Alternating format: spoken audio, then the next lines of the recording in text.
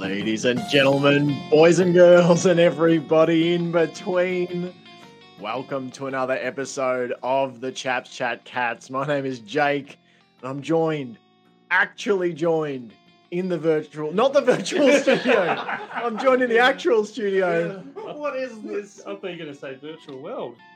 Well, it is a virtual world. It's the Matrix, and I'm joined in it Yep. by Johnny. Hello. It is the Matrix. Caught him by surprise. Yeah, you did. Because if this was real life, then the cats wouldn't be going this well, would they? So it's got to be a Matrix. That's what other people believe. So why not? It has to be. Sambo, also joined by you. How are you? I'm good. I'm very well, thank you. How are you, Jay? I'm fantastic. People watching this show will be far more aware of the general visual comedy of it. The three of us crammed into John's normal recording spot. Yes. Um, As my wife likes to call it, the wank then. the wank. Well, it is. Yeah. That's what it is. Let's be honest about it. I'm in here and wank off about the cats. We're glad to be here. But we are all in person for the first time in ages. I reckon COVID lockdowns were still in action the last time we all recorded, and you were in a different house the last time we all recorded. No, the last time we did was the Joel Selwood fella. We did a little in person on the couch Joel Selwood retrospect. That was the last one. You're correct, out at the farm. So yeah, if you want to watch us, you want to watch three lads in a room sharing one mic, three guys, one mic. In the wank den. It's not awkward at all because there's no delay and we're in sync perfectly at the moment. That's right. It is weird actually being all together. It's the way that the show was ultimately intended to be way, way, way back when. And we've got a lot to get into, chaps. We've got an AFL Cats taking on the Tigers in week 9, an undermanned Cats team.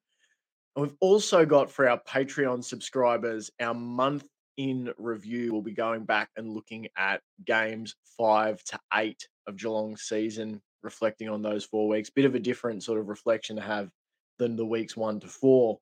But before that, we've got a really a breaking news story to get to, and that is that John Larkin has taken up swimming every morning from like 6 or 7 a.m. John, what has driven you to this aquatic endeavour?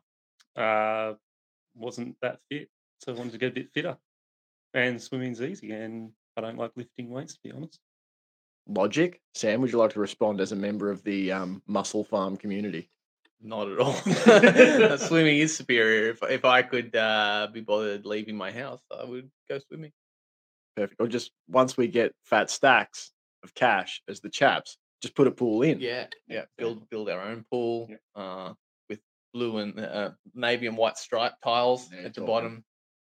Perfect. Love it. All right, let's get into it, chaps. We've got a preview to discuss. The Cats v the Tigers, week 9. As I said, an undermanned Cats team. The last time we played the Tigers, if we cast our minds back, I believe was the game you were at, Johnny, down at the G with Jack Henry. With Jack Henry? With Jack Henry. Yeah, I was. I don't remember that. If you run back division, you'll see me with him in that marking contest. Lifting him up. Yeah. Titanic style. Crazy game. And that... Jack, you're flying. I did ask him to draw me like he drew his French girls. And did he? He did. It's very flattering. Of course. I mean, how could it not be? Yeah, well, I can see it just here. We've got the Joel Selwood framed print over there, and then John drawn like a French girl over here. By Jack Henry. Yeah. Jack Henry, the French artist. That game, in a lot of ways, chaps, for me was a moment that I really felt. Now, we were 4-4 going into that game. Am I wrong? Were we 4-4, and that was the game that got us to 5-4? Had we? I think you're right. And that game to me, more than any other, kind of signified, yes, we've beaten an opponent who would have beaten us in that situation. If you go back, is it Rioli who kicked a goal with about 1:30 left to put Richmond ahead? And you and I were watching that game, I think, together, Sambo. and we both went, "Oh, fuck." And then the Cats go straight back down and get the winner, and I don't know about you boys, but that really felt like the coming of age moment for that Geelong side in 2023. It did. Yeah, there was a lot of momentous moments, I suppose, because that was also when Tom Stewart turned Dion Prestia into a red paste, wasn't it? That's right. and, Mortal then, Kombat style. yeah, and then wiped him off with his windscreen wipers. That was also like there was so many moments like that because that it seemed like one of those teetering moment games because that as well, like Tom Stewart doing that, and then there's this big furor around that, and would the Cats be able to pull it together without him going forwards? So not only in the game getting over the line, but a lot of the kind of the legacy that set up, there was a lot of questions raised about squad depth and if we deserved to win that game because if Dion Prestia, I think it was Kane Corns, said that Geelong were a Dion Prestia bump away from losing that game. So there was a lot of that kind of narrative. So I think you're right. I think it was a turning point where we really had to dig in and prove ourselves last year. Absolutely. I feel like Johnny, like there was a lot made of that Tom Stewart hit, and I think we all spoke about it on the pod and said, "Yep, wrong thing. Rightfully got what was it, a month? Yeah. A month off, deserved." But like, I don't think one player makes a difference in that game, and I think it's a bit of salty tears from Richmond fans, isn't it? Yeah, absolutely. I think that, yeah, he may have made a bit of a difference, but it's hard to see him making a massive difference to winning that game. I think what happens still happens. I think Tom Atkins does what he does. Gets inside that forward 50. Tyson Stengel still does what he does. Gets it in there, and Henry takes a mark. But yeah, who knows? We'll never know though. And we'll find out again this Friday what happens when there is a down press in the Tigers team because at the moment they're not being that impressive, and the only win of a big nature was against West Coast, which is struggling big time. So I don't know, it's going to be an interesting game. I'll be there live again, so I'm excited. It'll be interesting. I think it'll be a really tough game with all the outs the Cats have, and but I think the way Richmond are playing, not playing too well. Who knows? This could be the game that turns them around. I think there's a few people in the media going, "Oh, big win by the Tigers last week has really set them up. This could be a really big setup for them to launch into their season." Like, well, it was only against West Coast. Like, Cats bet West Coast, and everyone's going, "Oh, it's just West Coast. Doesn't matter. It's just Hawthorn. Doesn't matter. It's just Sydney. Who cares? They're not playing well." But it's winning games. You got to win games, and at the moment, Richmond are winning, but in my mind, they're not winning like that well. Yeah, and I don't know if you got thoughts on the Tigers before we move into like team selection stuff. Yeah, Only that the one thing I would say is that they probably will come out pretty hard because of the nature of what we were just talking about with the previous games. I think the Tigers will probably come out. It will be not necessarily. I don't think they've necessarily proved themselves to be back in the comp, but this will be a game that they will be looking to prove themselves. So it could be one of those turning point kind of games for them. I expect them to come out harder than they probably have previously this year. But in blanket terms, I of course expect the Cats to have the goods, even if the Tigers do come out. yeah, absolutely. Just trying to see if we can bring up like a sort of injury report or whatever for the Cats, so we can discuss, more in depth, like who is definitely out, who is backing, because I don't know if we're getting anyone back from that sort of panel of outs. There might be an article on the Cats website or something that, but yeah, no, I know what you mean, Sambo. Like, it's the AFL. Like, there's 18 professional football teams, and any of them on their given day can give you headaches. And that's not even taking into account the fact that Geelong are far from full strength against the Crows.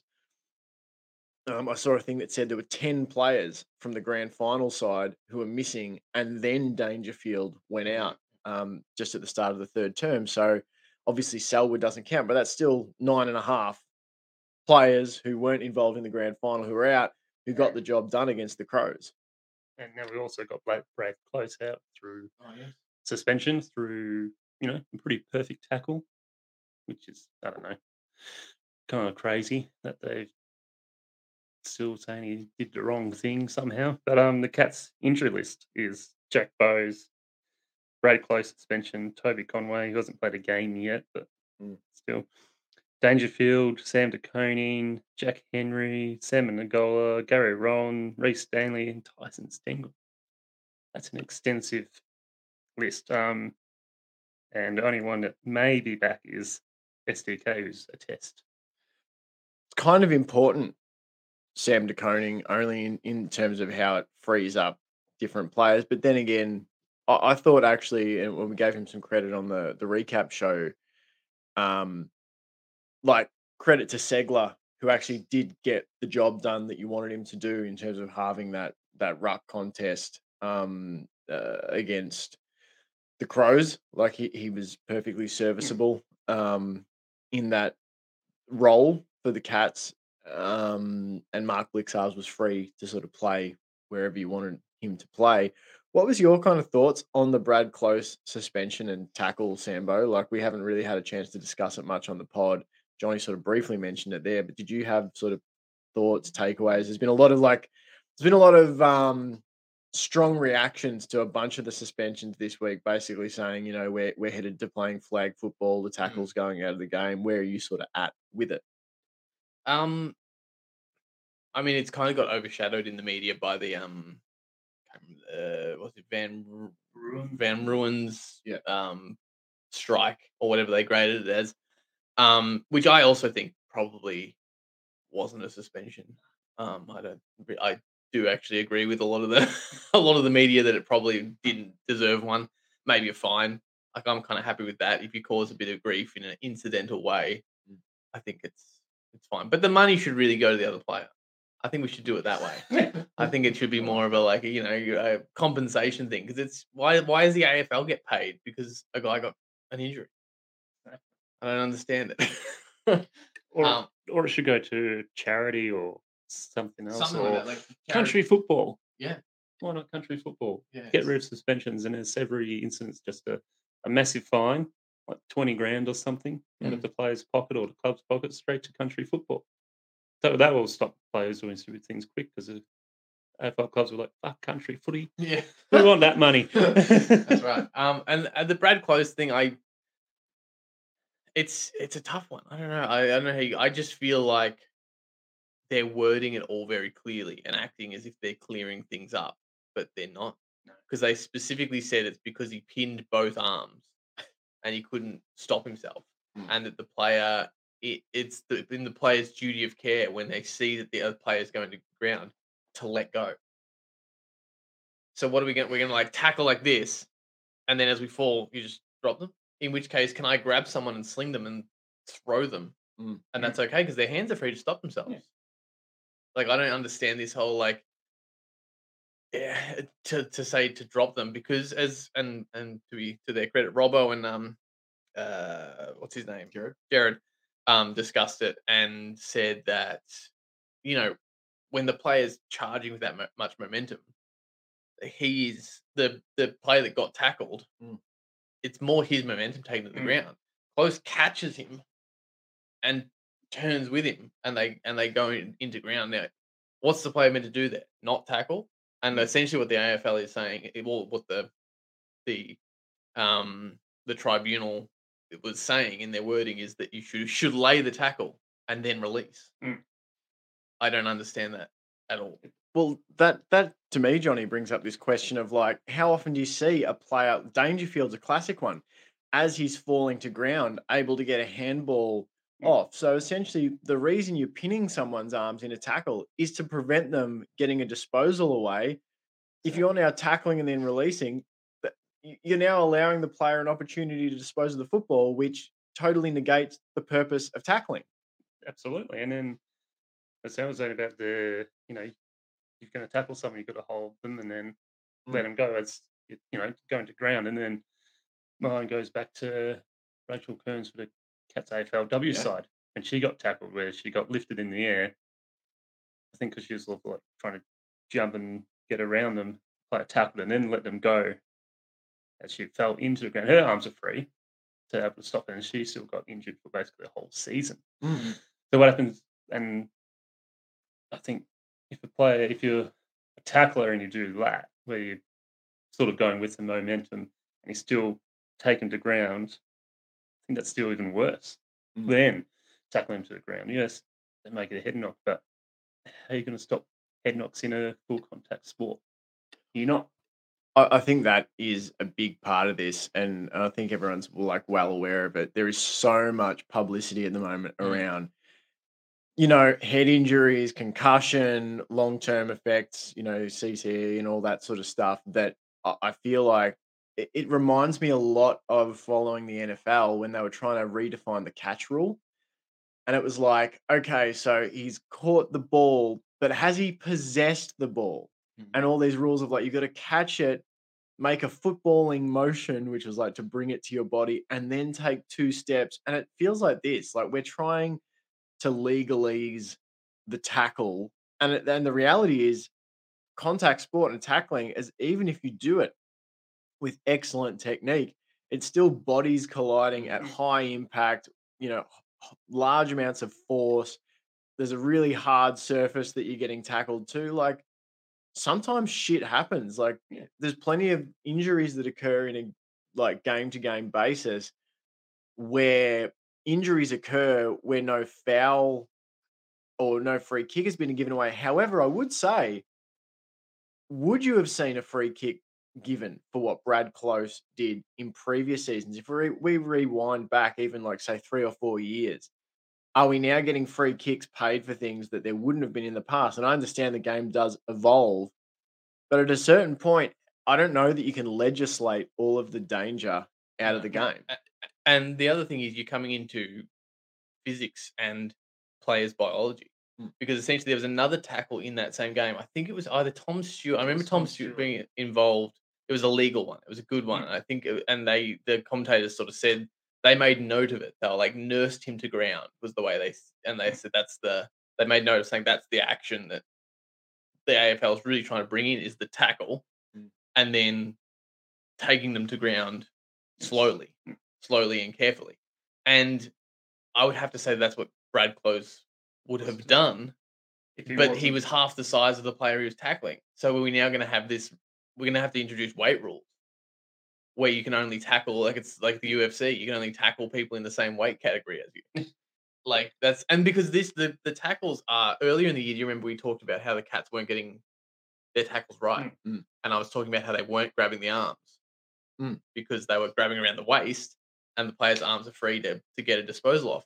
Now we're doing effective tackles and giving away free kicks and getting suspended for it. And I understand the ideal scenario was that other tackle where you lay the tackle and you're able to nurse them to ground. But how do you do that in the heat of the moment? Which is why I think it's pretty rough for it to be a suspension, especially when so far we've seen them to be very concussion centric. If there's a concussion, it's a suspension. But there was no concussion here, as far as I'm aware. He got up and took the kick, right, and it was never subbed off. So it was the action that was illegal now, not the result. And I do feel like this, going back to the fines, we should probably be seeing more fines given out more frequently. Less suspensions. Keep reprimanding for little mistakes. Or technique. And then bring in when there's a big concussion or a big injury. But I mean, it's still not perfect because then say there was a concussion there. What does that do to Brad Close's tackling when he comes back from suspension? Well, how cautious is he? Like this, and to bring it again over to the NFL, but only because there's similar overlap.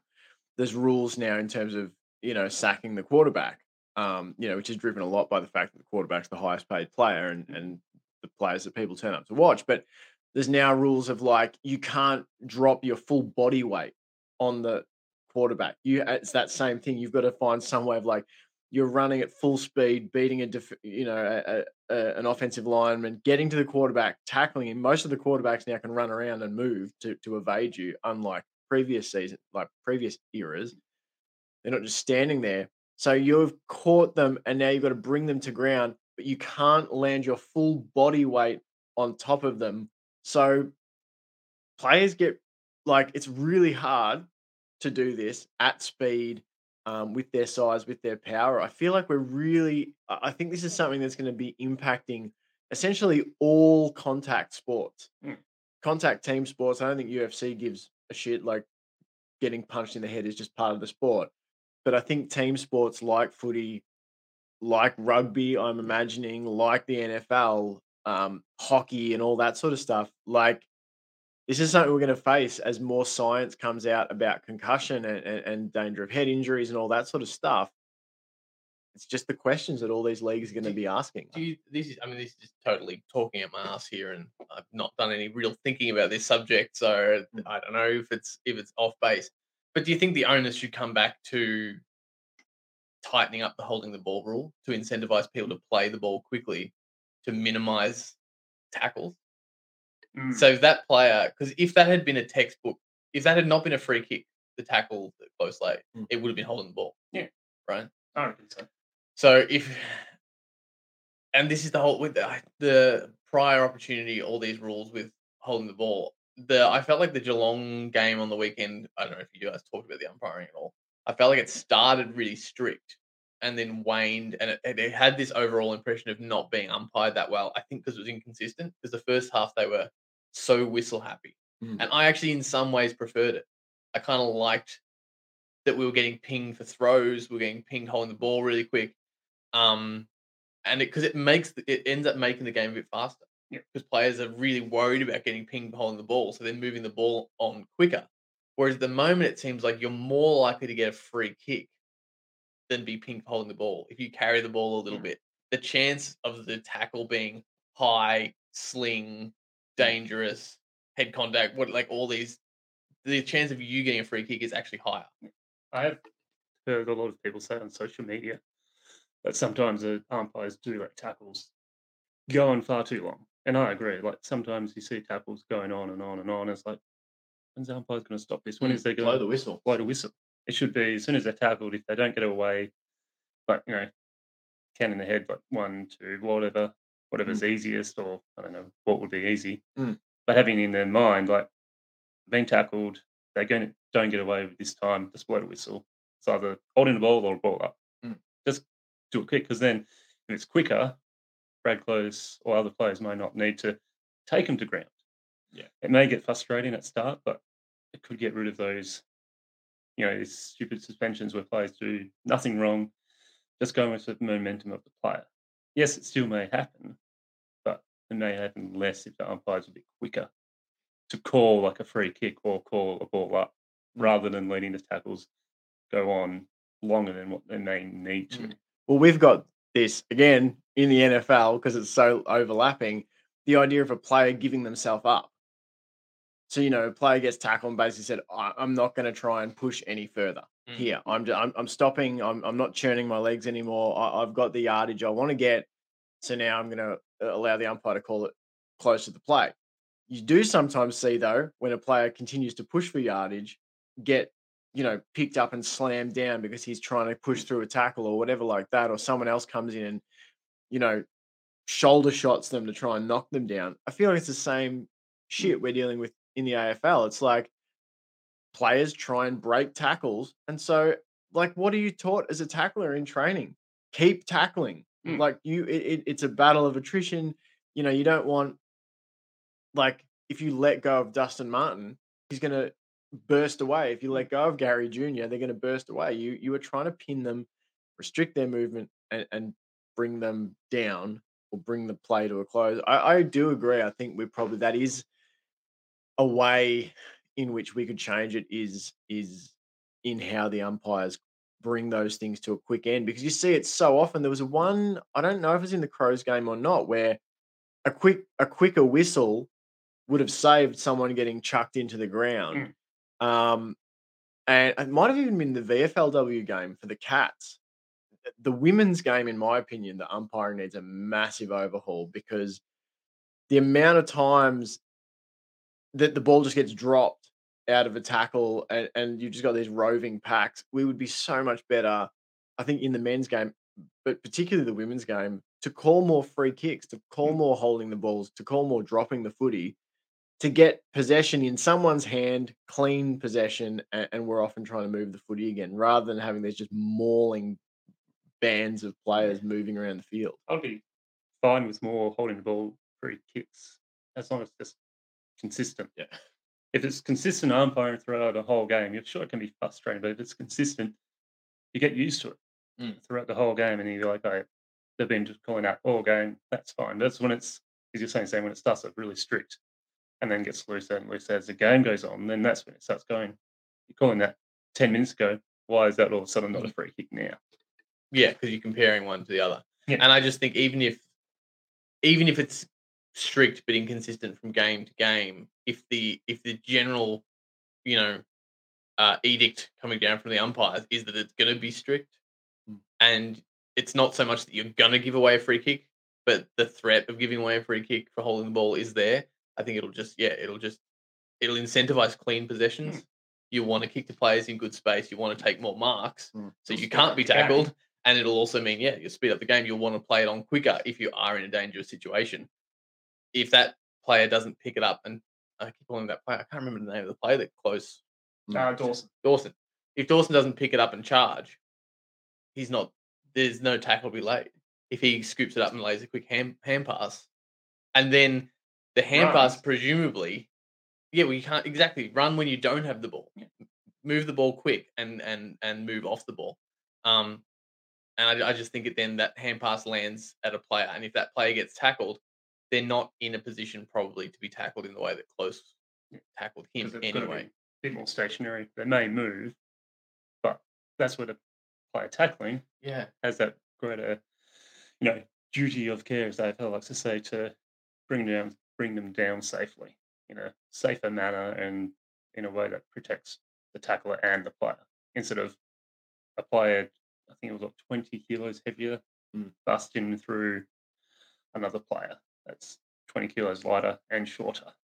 I think at the end of the day, it's like we could do a whole episode talking on. Basically have. Yeah. we could do like a massive 2-hour chat about how it's confronting to us, I think, as a society, like contact sports and that sort of thing, and the inherent dangers, the assumption of risk and all that sort of stuff. Like as we discover more and learn more about the impact of head trauma and all that sort of stuff, like it's going to keep bringing these questions up of, are we comfortable with our kids going and playing these sports? How do we make it safer? What's an acceptable amount of risk? All this sort of stuff. It's just going to be an ongoing conversation and balancing act, because the thing is, people do a lot of, to undertake a lot of risky endeavors, and many of them, have quite positive impact on a person, footy included. There's so many benefits outside of just like, oh, he goes out on the field and there's a risk for head collision. It's like, well, that's just boiling it down to one, occasional instance, but it doesn't mean we should dismiss that either. Like, it's a real concern. Yeah. And I think, I was just going to say, I think it was Jacko from Marcus Up was saying that, nice shout out. Thank you. One and if they really start getting worried about it, why not mandate those like foam helmets to players? I mean, what's it going to do? It's going to, at worst, make players with nice hair not have nice hair. But gonna fuck up our posters, John. Exactly. But you don't need a photo with them with the helmet on. Take the helmet off right after the game. You're fine. Like I would be fine if the AFL did say, from now on these helmets are going to be mandatory just for that extra protection. Because who knows? It might be that foam or whatever it is made of might just save that players like Tom McCartan from getting a really easy concussion, like when he fell over and just knocked his head. Who knows? That may have stopped that concussion. It could stop other concussions. If it's a 10%, if it's a 4%, if it's a 5%, if there's any 1%. Percentage of improvement, and why not? I think the AFL's worried about their image. Totally. Like, I think that's why they don't want to do it. Honestly, I think it's purely superficial. But I think if they're worried about their image, I think most viewers would rather a fast, hard game with padding, like helmets, with helmets and things, than a slower, safer game without it, with nice posters, with people with gel in their hair. As Jaco said, Caleb Daniel doesn't look any uglier with it on. It looks fine. My thing would be, Johnny, why don't we get into some Mad Max, like personalize your helmet? Some people could have a mohawk flowing off the top of the Why helmet, not? like a little bit of a Trojan, Yeah, warrior thing. Why not? Yeah. And my last note on this is just that they keep talking about duty of care. And I think the weird thing about a lot of the suspensions this week is that they've thrown duty of care at all these players in scenarios where I think a lot of them were pretty careful. Mm. Do you know what I mean? Like, it's kind of like, I think parents can be safe sending their kids to Auskick, encouraging their kids to take up football, their kids going through the ranks, going up to AFL level. If you know that people are generally good and you're all out there to play football, even when you're being paid the big bucks for it and all that stuff, and you're out there, no one's out there to Barry Hall each other. And that's like, I understand that duty of care, but this in itself was both the Close and the Van Ruin one were like, I don't think either of them were someone recklessly taking the other person's health and safety into their hands. I don't think Van Ruin was going there going, I'm going to fucking smash this. Sexual proclivity. It was such an. It was just such. There's some more editing. Yeah, have to just put a beep there. That just came right out. 31-11 there. Yeah, I don't think he was going in there to hurt the guy. You could sort of see his arm was cocked as a way just trying to avoid his head. And it was such an innocuous. Yeah, and then you see him. It's the way it moved his neck more than anything. And he got up straight away and went to the player going, shit, is he all right? I think good on Melbourne for, going back and saying, this isn't right, we're going to challenge this. And I sort of hope the Cats would do the same. Going, this isn't right, let's challenge this again. Do what they did for Patrick Cripps. If Cripps can get off for what he did, then surely Brad Close can get off for that. So we're saying, though, with the way this looks for the the AFL's sort of disciplinary system, that what Brad Close did is half as bad as what Kosea Pickett did to Bailey Smith back in week 1 or 2, whenever that was. No, it's exactly as bad. He's only got Pickett got 2 weeks. Oh, did he? I thought he got 1. No, 2. He got 2. But the thing with the Pickett thing, which cracks me up, the AFL talks about their image and stuff. Jack from Markers Up said that Isaiah Pickett hit was in the highlights package for Gather Round. Of like footy's like hard and tough, and they had that clip. Like, what direction do you want to go? Are you encouraging people to say this is a game where we take the safety of players' heads seriously, or is this it's tough and rough and ready? Imagine if you did that to Tom McCartan. Yeah, he would have been knocked out instantly. The way he gets concussions by like basically tapping your head on the ground. Like, if that happened to a player who was really acceptable to concussion, then where's the duty of care? Where's the duty of care? There was no duty of care there. Well, and the other thing is too, if that was 2 inches higher and clipped less of his shoulder and more of his head, you could have been looking at like a stretch it off kind of situation. I think that the action they always go, that's the action we want. That to me is more the action you want out than any of the ones this week. Where you jump and launch yourself like a missile into a player's chest head area. Like that to me was one of the very few instances I think you see in any given week of footy where someone is trying to hurt somebody else. For whatever reason, whether it's they're pissed off at how their own performance is going, or it's just a rush of blood to the head of like, I'm going to lay you out. There was no footballing advantage to be gained in that instance. We've done heaps on this. I'm actually really glad, like, some of the conversations we've had recently, we've had messages from people saying like, really glad you guys like had a long chat about that. So hopefully you've enjoyed that one as well. So look, the ins and outs have been well covered in the media and that sort of thing. As Johnny mentioned at the start of that chat, like SDK is the only cat we might get back, though. Cam Guthrie, was he on that list? He wasn't. Last time I checked on when was it Monday on our recap, he was on that list. And it said 1 to 2 weeks, and then I don't think he was on this list that I just looked up. Double check that, Johnny, while we chat here. As Sam's sort of taking on a ZZ Top sunglasses kind of look. These your choppers, Johnny? They're my old choppers, about 5 or 6 years old. Pretty big rig. Yeah, A lot of real like nose protection going on here. No, Cam Guthrie is off the injury list. I mean, in the selection? Did you count it And as this an was- in? I don't know. I know it was a day ago.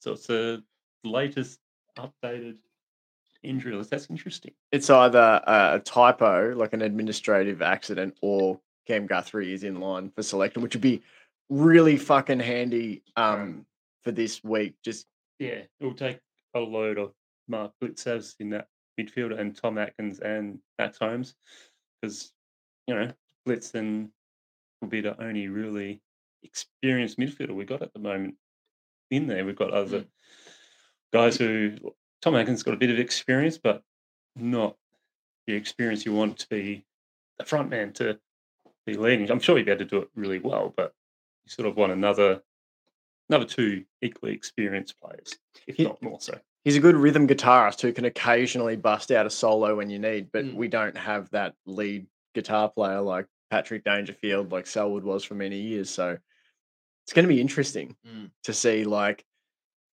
how this team respond. Like this is a situation where you are significantly undermanned. I don't know about you chaps, like Jack from the Marcus Hub podcast. Oh, another one. Don't know if we've mentioned him. We were chatting the other day, and he said, "Do you think this is a danger game for the Cats?" And I said, "Well, like they're all kind of danger games. It's a game we could lose, but it doesn't mean it's season-wise. It's not necessarily a danger game. It's more of a danger game for Richmond. They're hanging in there, and they all, as I said to my colleague who I'm going to football with, said to us like she's extremely stressed, going, "This is going to be a smashing. Not looking forward to it that much. Cat's going to smash us." I was like, I'm actually a bit worried myself because Richmond play well against the Caps. They've had a win. They're desperate. They may come out and play really well. I said, I'm still expecting the Cats to win, but I'm still worried about what Richmond can do. I've never really counted Richmond out since they've won all those premierships. You can't count them out until they're out. Yeah. Their last couple of seasons have been a bit like our first couple of weeks of this season, where you're like, the same stuff's all there. It's just got to click at some point, and you kind of feel like everyone's saying it's the end of an era for Tigers, and it could be, like who knows? But you also feel like it wouldn't take that many elements lining up for them to be back on track. As fans of a team who've been written off that the dynasty's over for like 15 years and it's never happened, like I'm still in the back of my mind going, they'll probably sneak into the 8.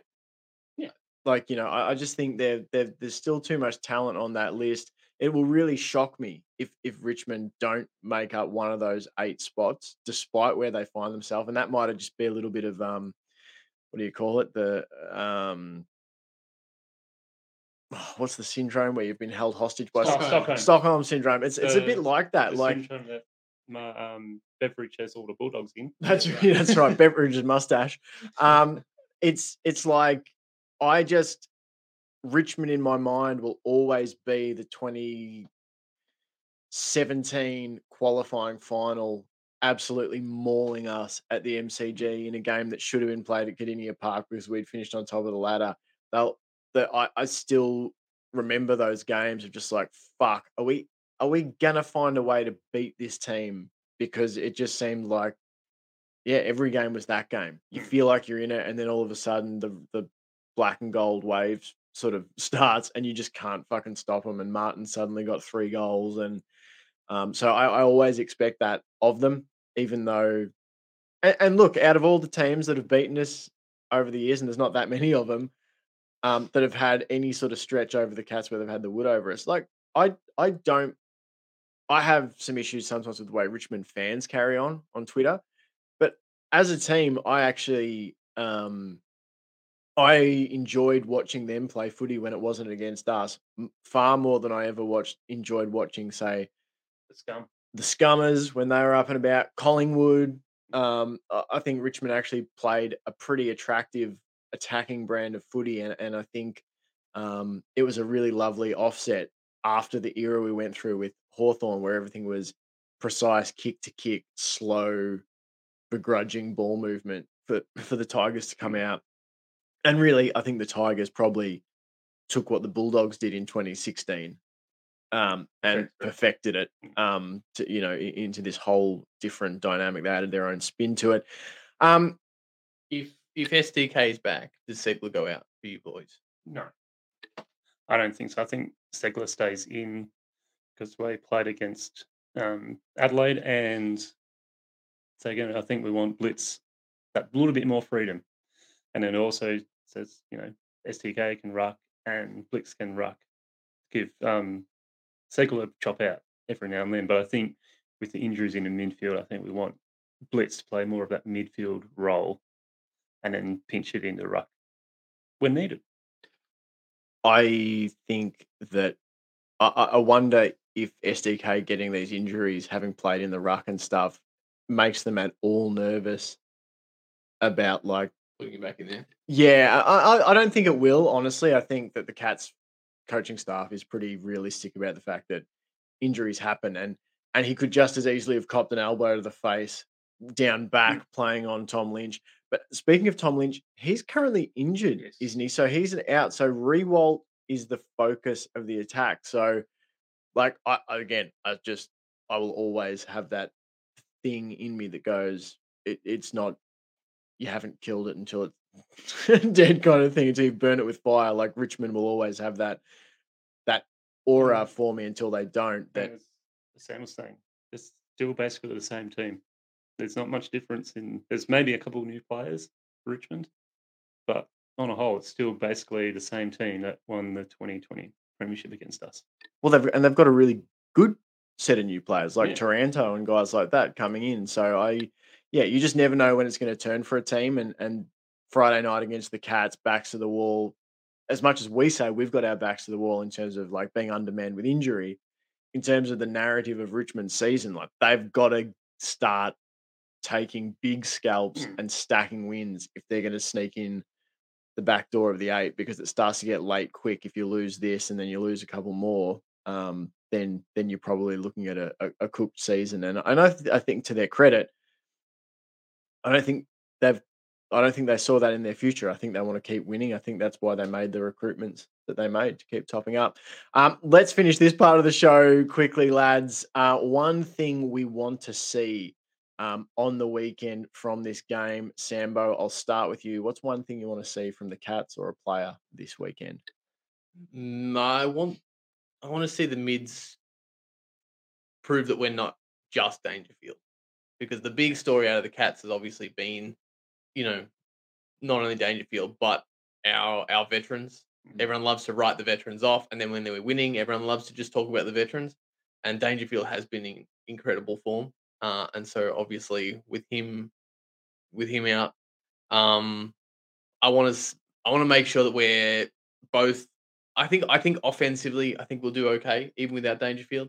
I think what Holmes has showed, what Atkins, and again, if Blix is freed up, if Guthrie's back, I think offensively, as long as we're working together, it's right. It's more on the back foot when Richmond get going. I want to make sure that I want to see some really strong defensive play from our mids, locking it in there, keeping it up in our 50. I don't want to see too much, because I think this game could end up looking very 50-50. Just swinging backwards and forwards, and it'll come down to forward line potency, which I think we've probably still got the skin in.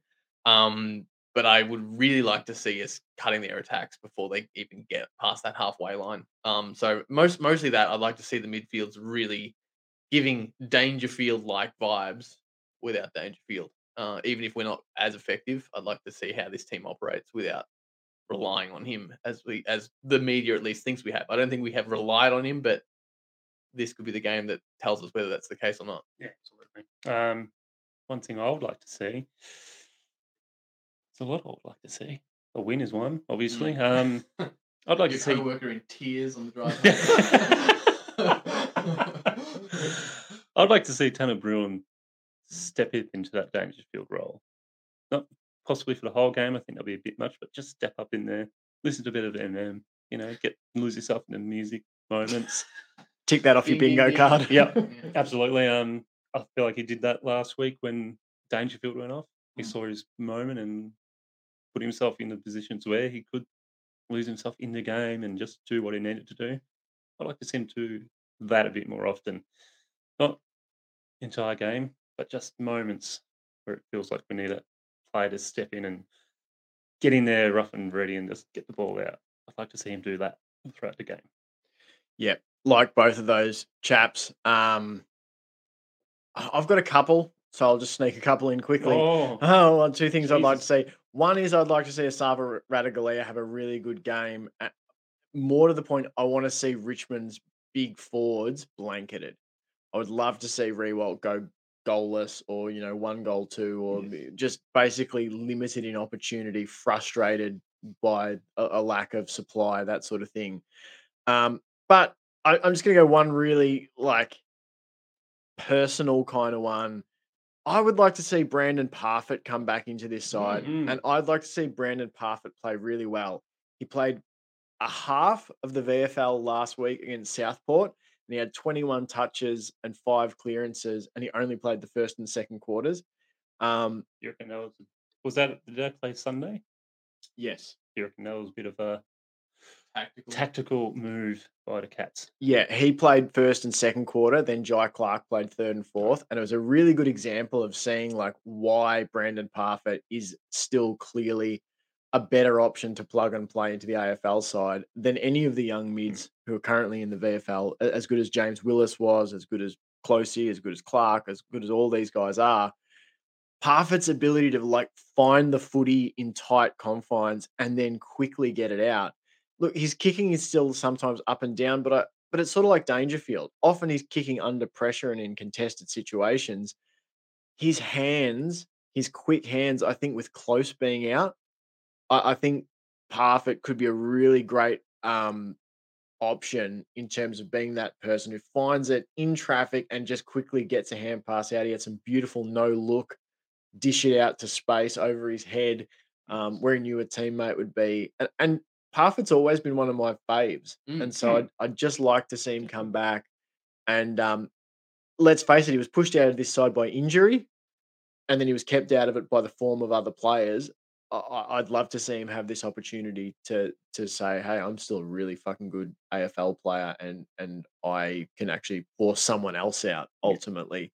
Yeah, I like Brandon Parfitt, and I would like to see him have a 25 touch, 8 clearance kind of game because I think he's well capable of it. I agree. Definitely. And I guess that goes back to SDK and Segler as well.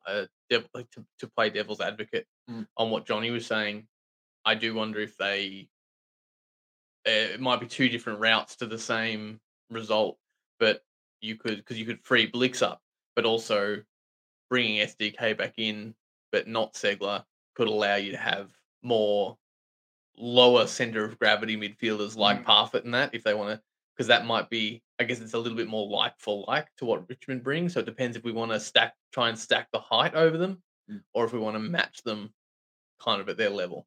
Well, it's kind of crazy because you think it was sort of funny. I saw you having a chat on Twitter with someone, Johnny, over the weekend, sort of going, well, could this player come back in? Could that player come back in? And you sort of realize, man, the cupboard's not totally bare, but we are really significantly down in the midfield stocks. Because, okay, so you got to bring someone in for Close and you got to bring someone in for Dangerfield. So essentially, SDK could come back in, Parfitt could come back in, and Segler can still play, which is kind of crazy. All right, chaps. That's. I think we've done more than enough previewing. We thank everybody for listening. Really appreciate it. I'll just say, if you want to say hi to me at the game, I'll be section M28, first floor, first level, row C, seat 1 or 2. So if you want to come say hi, come say hi. You should definitely do that. We might put a little tweet up on Friday, Arvo. So with those details, so people can come by and hopefully say good day, Johnny. Maybe have a beer or something. I don't know if you're allowed to have a beer. You're driving? I'll be driving, but could have 1 beer at the start of the game. Responsible man, John. Very responsible. All right.